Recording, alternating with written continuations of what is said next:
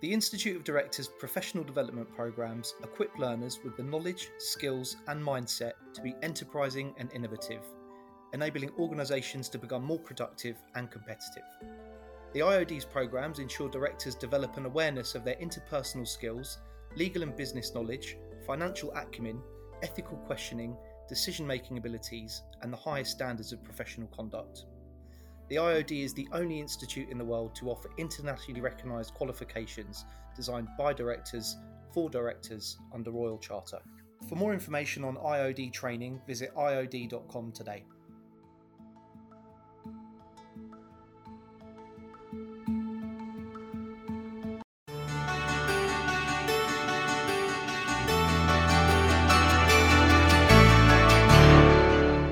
Welcome to the Institute of Directors Business Podcast, a podcast where we interview directors from all over Scotland about their careers and business.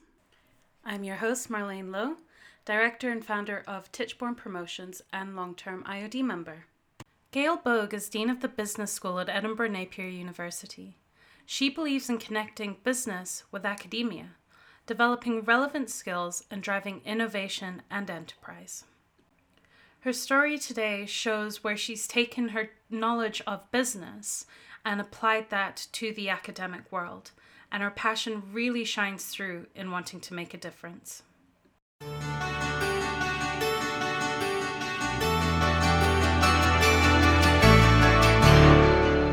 So I'm Gail Bogue. As you know, I'm Dean of the Business School at Edinburgh Napier University.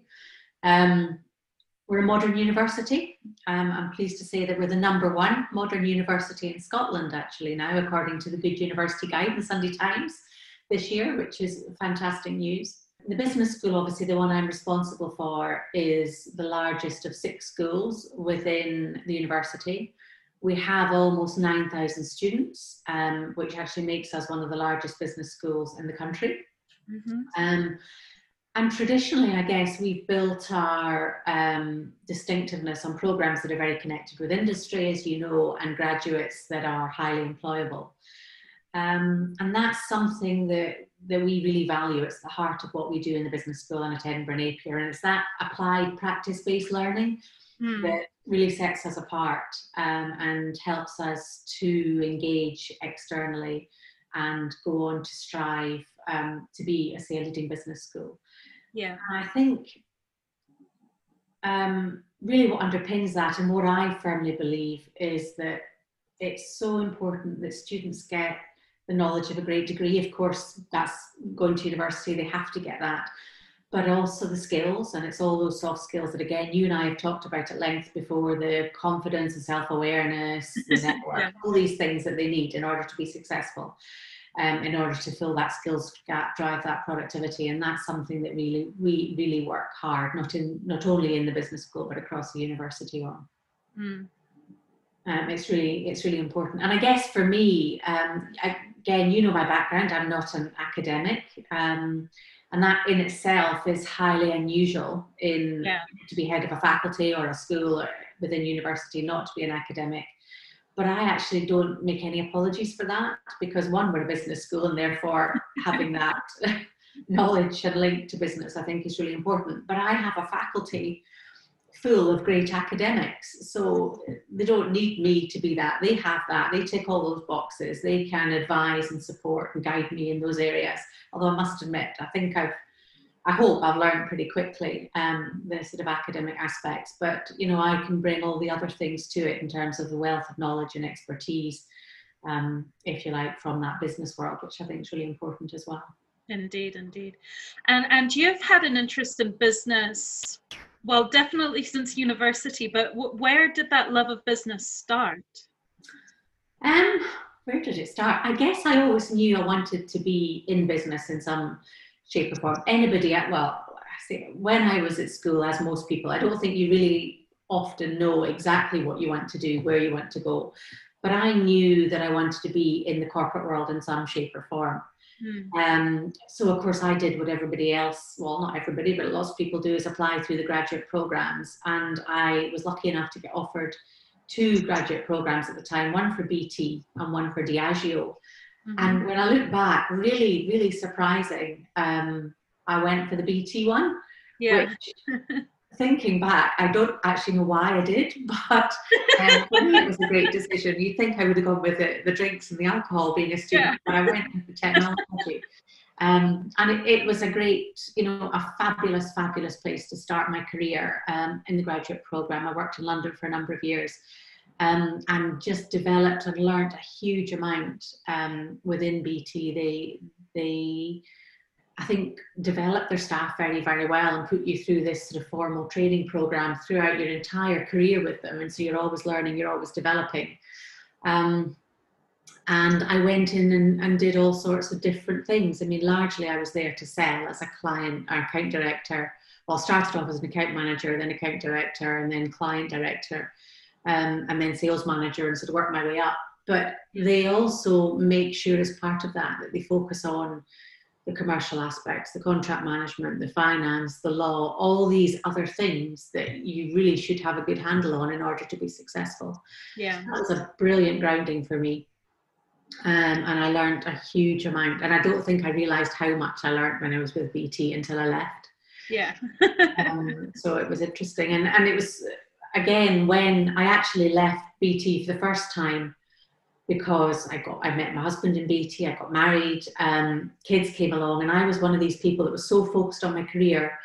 I thought, I had a childminder nanny lined up for my first, when my first daughter was born. I was going to go back, have my career, continue to climb the ladder. But it was full on, lots of traveling. My husband also traveled. And I remember, handing my daughter over to the nanny for the first sort of few weeks and crying my eyes out getting in the car and just hating it, thinking, I can't do this. And I felt so torn. Yeah. So I made that decision to pack it in. Yeah. But within 6 months of being at home, as much as I adored my daughter, I knew I wasn't cut out for being at home all the time.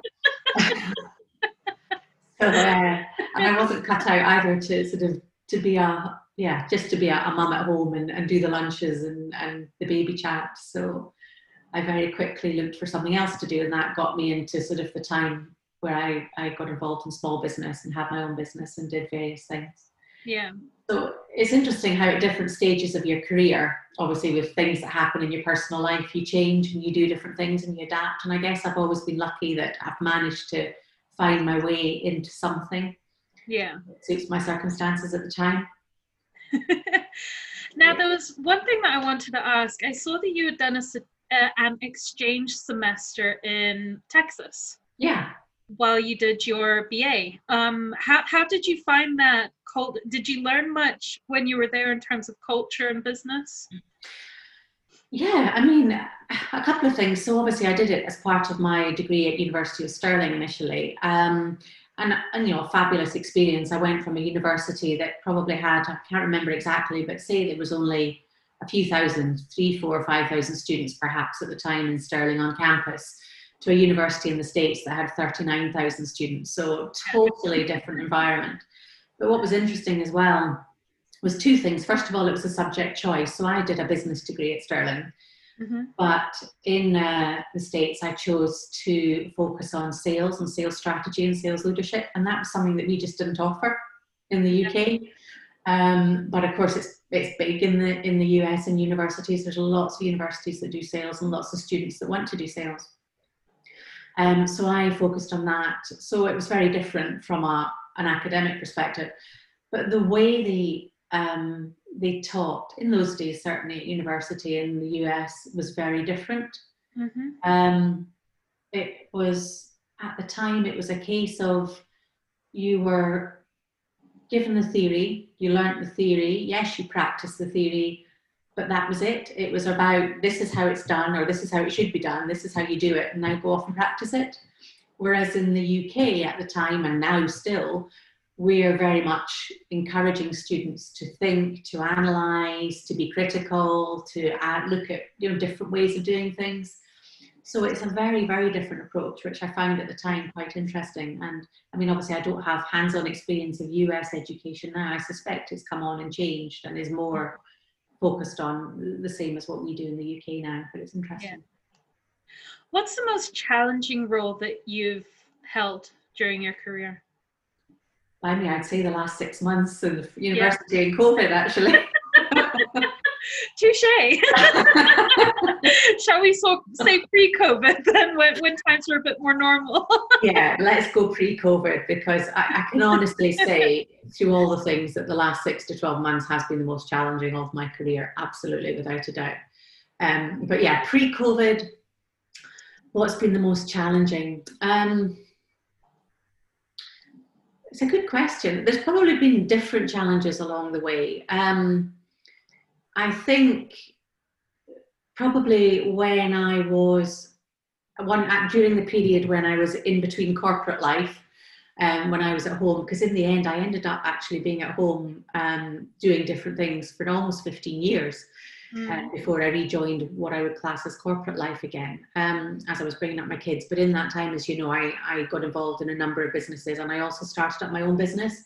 And I would say that's the toughest thing I've ever done. But it was enjoyable, but it was tough because I have never ever been out of my comfort zone as much in that time. So I'd worked, say when the girls were born, I'd worked in various businesses, and I'd been lucky enough to have the right networks that I could get involved in and work with them. And that was great, but it was very much low risk for me because I was just going in and helping them do a job or sell or whatever it was. But when I got the idea that I wanted to do something a bit different, was in the UK training initiatives business that I started up. Mm-hmm. And what this actually was, it came about because I had a great friend who was a guidance teacher in high school. And at the time I had 2 daughters, and I was probably one of these paranoid mothers that think, your kids are growing up and they're going out into this big, bad, scary world, and they're going to be drinking or having sex or taking drugs or doing all these naughty things that they shouldn't be doing.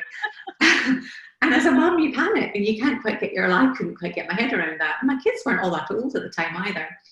And I was chatting to this friend of mine, who was a guidance teacher, about what they do and what they do at schools and how they educate kids, and found out there wasn't really much there.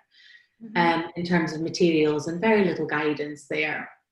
And yet you look around, and there was a program on Channel 4 at the time that was looking at, it was mainly actually sex education in, I think it was Norway or Finland. It was a long time ago, I can't remember, it was Norway, and how they did it. And I got quite interested in just thinking about this. So anyway, to cut a long story short, I worked with another couple of colleagues, and I reached out to a number of experts largely in Greater Glasgow Health Board at the time, and spoke to them and gathered as much information as I could from all sorts of areas, and worked with a couple of people, set up a business and produced training materials for school kids, sort of 14 to 18-year-olds, and it was on it was sexual health training course, if you like, on sex, drugs, alcohol awareness.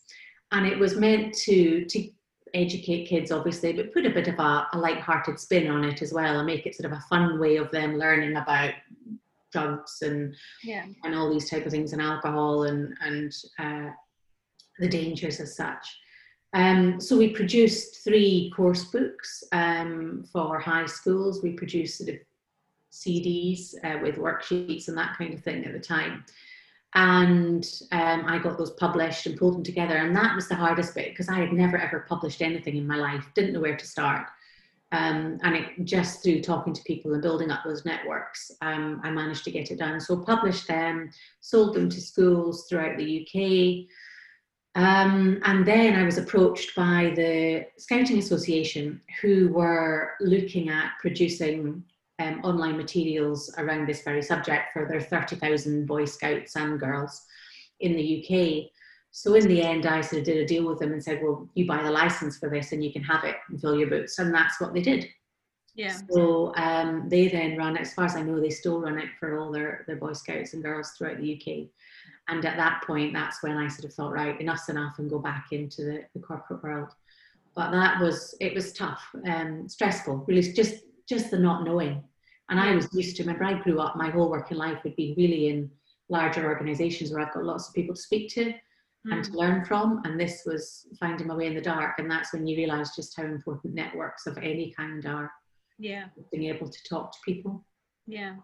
So that's almost like you're or not almost, almost your first, but is one of the examples of you changing education and the way education is taught and changed. Well, An extent, yeah. I mean, I guess it was my first foray into education, albeit at schools.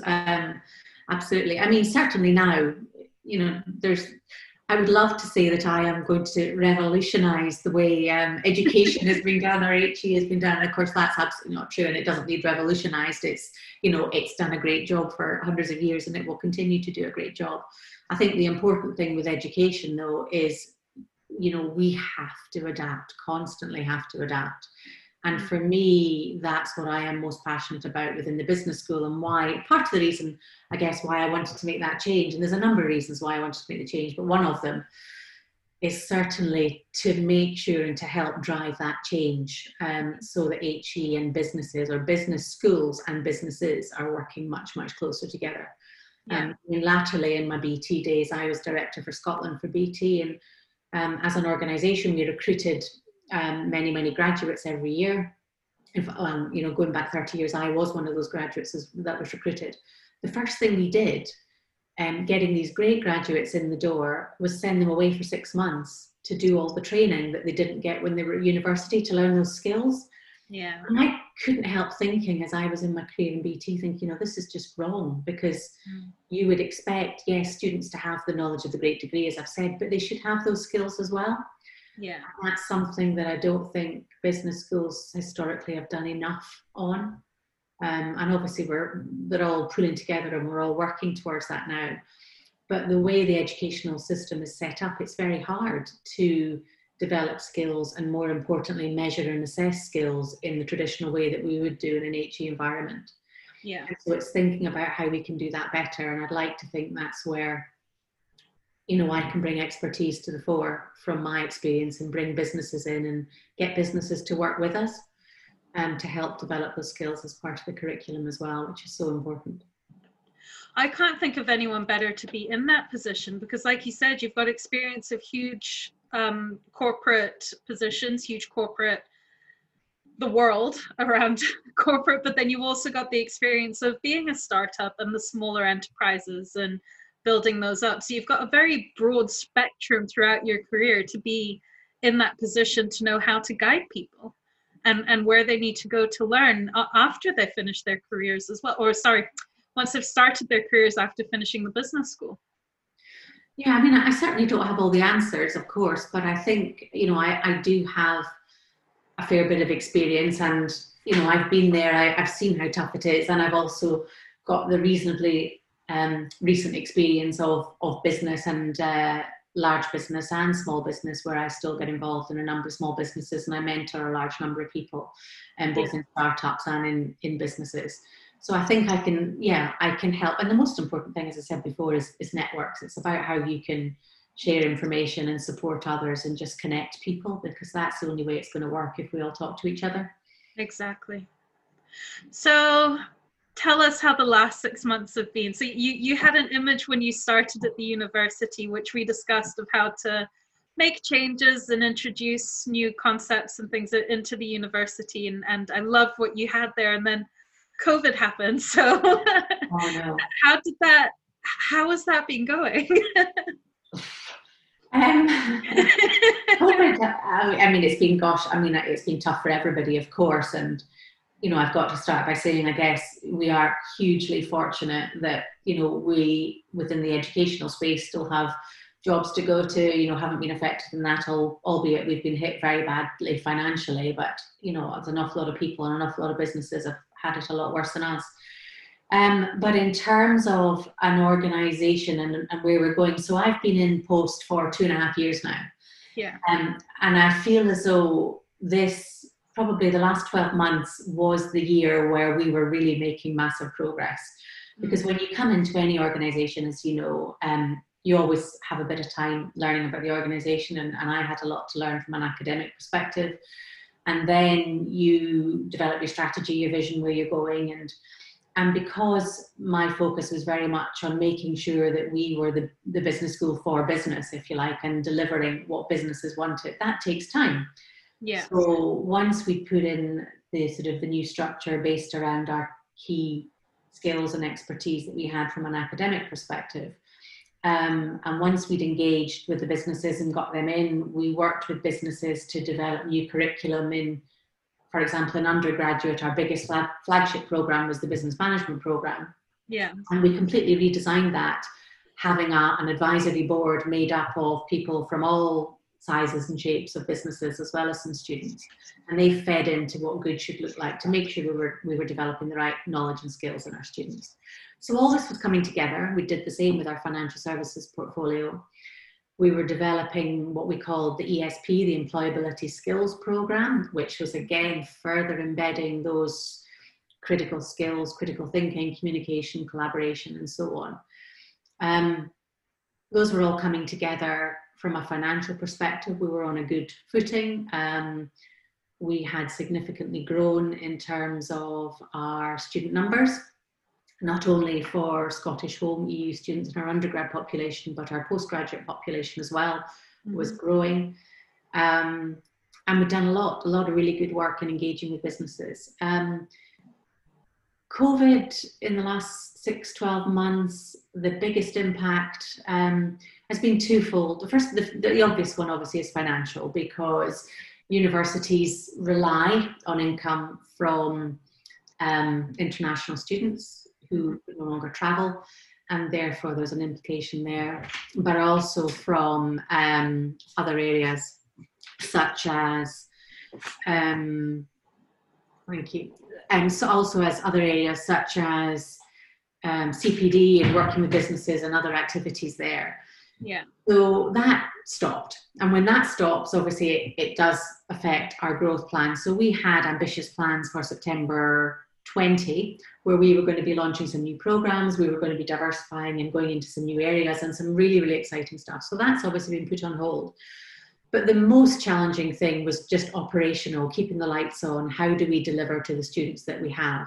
So while we couldn't progress our very ambitious plans for growth and development, which I'm hoping we can kickstart again in September 2021, we've had a massive challenge, because all of a sudden we had to, as you know, close campuses.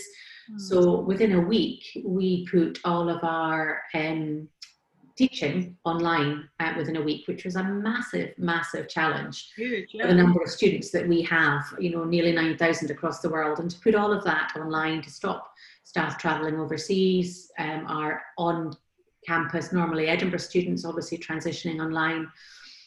So not only the implications for our IT, our IS services, but just for the academic staff. They've never delivered on that scale before online, albeit we've done some online programs before, quite a lot of online programs, but this is very different. This isn't your typical independent study online program. This is an interactive experience that we're giving online now. So that was hard, and really hard for our academic staff, really exhausting. And tough for the students as well, because the students obviously get very concerned when they lose touch with their colleagues, when all of a sudden they're remote from the people that are there to help them, or they feel remote. Yeah.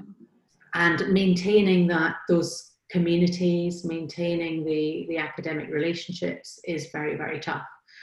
And it's been exhausting. It's been relentless, because as well, what we now do this year is we're delivering choice, I guess, for students, because we appreciate that this year we're doing blended learning. So some students can come into campus and have some of their, not all, but some of their classes face-to-face where appropriate, and where they can get in if they're in Edinburgh. But for those that can't get in, or that their programme isn't running entirely online, we have to do it online as well. So we're almost running double. So from a resource implication, it's huge for staff. But when you look back, as we're hoping that we will come out of this, and we're in a pretty good place now. I think we're able to deliver a really good experience for students now, and students are getting used to it. And ultimately, as I keep saying to the students, you're going to be working this way when you graduate and go out into the real world, because businesses have had to move online largely. So this is how it's going to continue, and you need to get used to it, and you need to make the best of it. And I think we've learned a lot, and I think we're offering a really, really good experience. And I'd like to think that going forward, that we will continue a lot of the good stuff that's come out of this. So for example, I don't want us to get back to the way universities have taught for the last 200 years, where you come in and you'll have a lecture for an hour or two, and then you'll have a tutorial for an hour or two. Yeah. We'll keep lectures recorded and online, but then we'll make more of the tutorials, make them more workshop, much more interactive, have that discussion. So there's a lot of good things we can do. Yeah. And of course, the other massive benefit that this has all brought us is we can engage so much better with externals.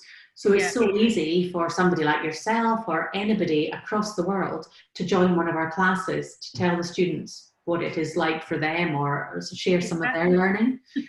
So we've got access to all these people that we never had before. So that's helped as well. Yeah. It's just, it's been tough though from a organizational point of view. And of course, the other thing, which I think is really important for businesses, not just for the business school, we probably have leapt forward in the use of technology 10 years. What we probably were going to achieve in 5 or 10 years, we've done virtually overnight. And I know that's the same for pretty much all businesses. So I actually hark back to thinking, my goodness, if I was still in my BT days, I would have been jumping for joy that we've managed to get everybody home working, all the technology out there, just like that. But there's always winners and losers with everything, isn't there? So going forward, how can businesses engage with universities to create a smoother transition for students? There's all sorts of ways. So first and foremost, I think if we start at the sort of the building blocks of what we do, I welcome and encourage businesses to work with us to make sure that, first of all, we're developing students that they need. Yeah. So that they have the knowledge, they have the skills. So that's around development of the curriculum with us. So I would invite businesses to come to us and say, you know, we need students that have X, Y, and Z, or that can do X, Y, and Z. And we can make sure that what we do fits that make sure all our content, all our curriculum is up to date and relevant. So that's the first thing. I think as well, enhancing that student experience by having businesses come in is really important, because it makes it real for students. Yeah. And it makes students understand what it's like in the real world. But also it starts to build those networks and those communities for students and businesses while they're still in education. So that when students come to graduate, it could be a case of they're not then going out cold and approaching businesses having never met them before or have an understanding of them, and turn it around the other way. It also gives businesses the ability to come into university and look at the students while they're studying. Yeah. So we've got many cases where businesses have worked with us on various projects. We have things that we run in some courses, live projects or business challenges. And it's a great opportunity for the businesses to actually look at our graduates, our students, look at what they're doing, build networks, identify maybe those ones that they might want to come and work with them, or, you know, naturally see them in action. It's almost a bit like The Apprentice, where you actually see how they are and what they're doing. And that's really important.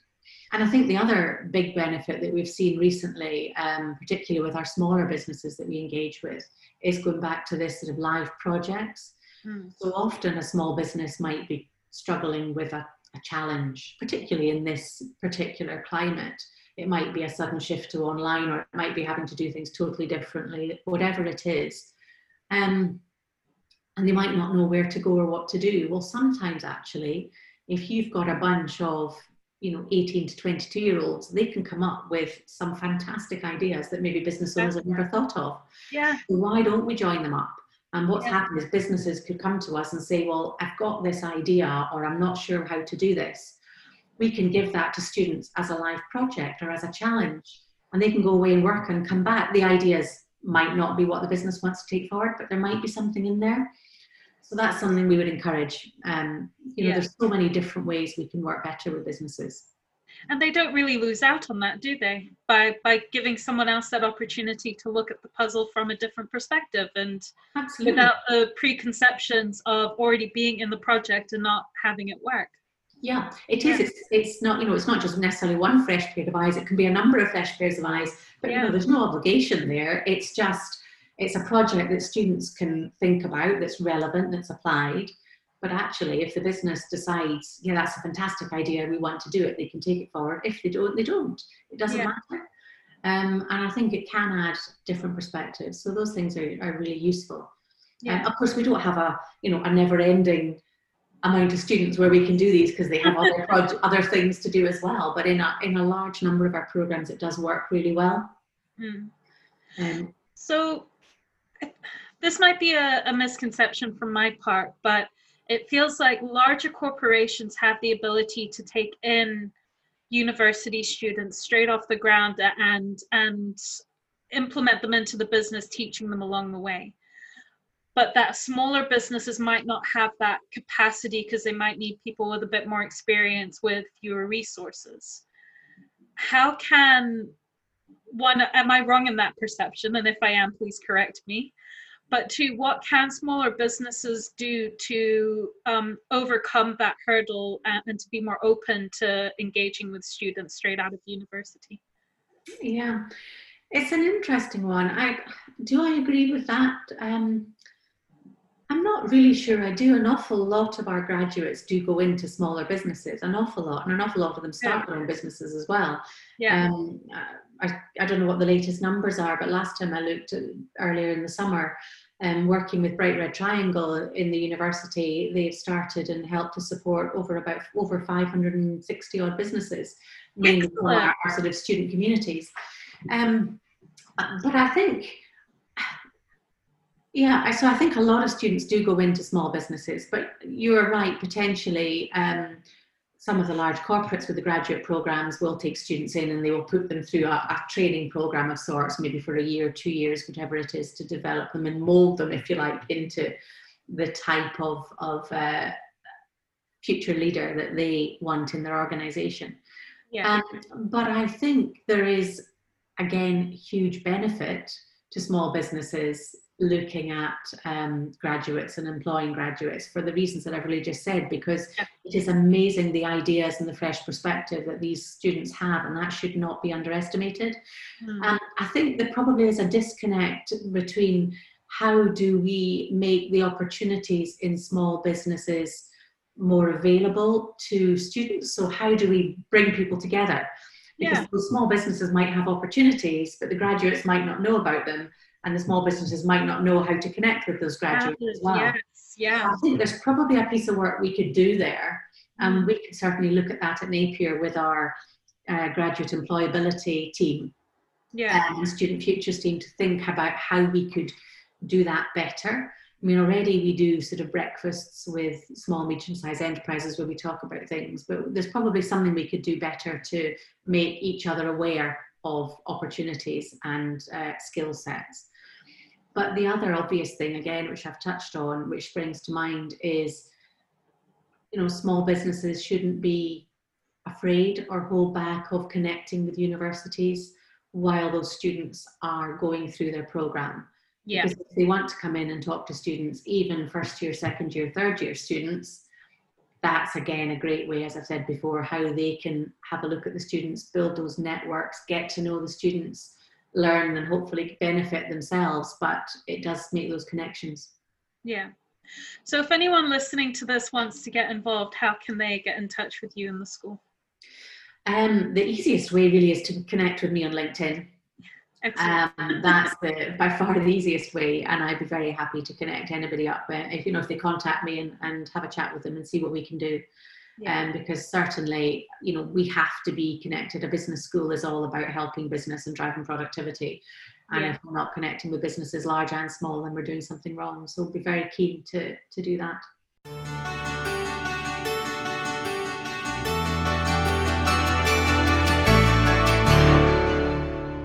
We hope you've enjoyed today's episode. The Institute of Directors is in the heart of all major cities and continues to represent your point of view as a business leader, both locally and nationally.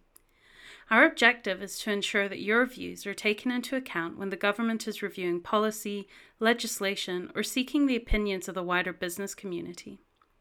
If you're interested in joining the IOD, please visit www.iod.com. Also take the opportunity to listen to our other IOD podcast, Policy Voice. To join the conversation and share your thoughts in today's episode, engage with us on Twitter or join the IOD LinkedIn Scotland group. We hope the rest of your week goes well and look forward to sharing another episode with you next week. Bye!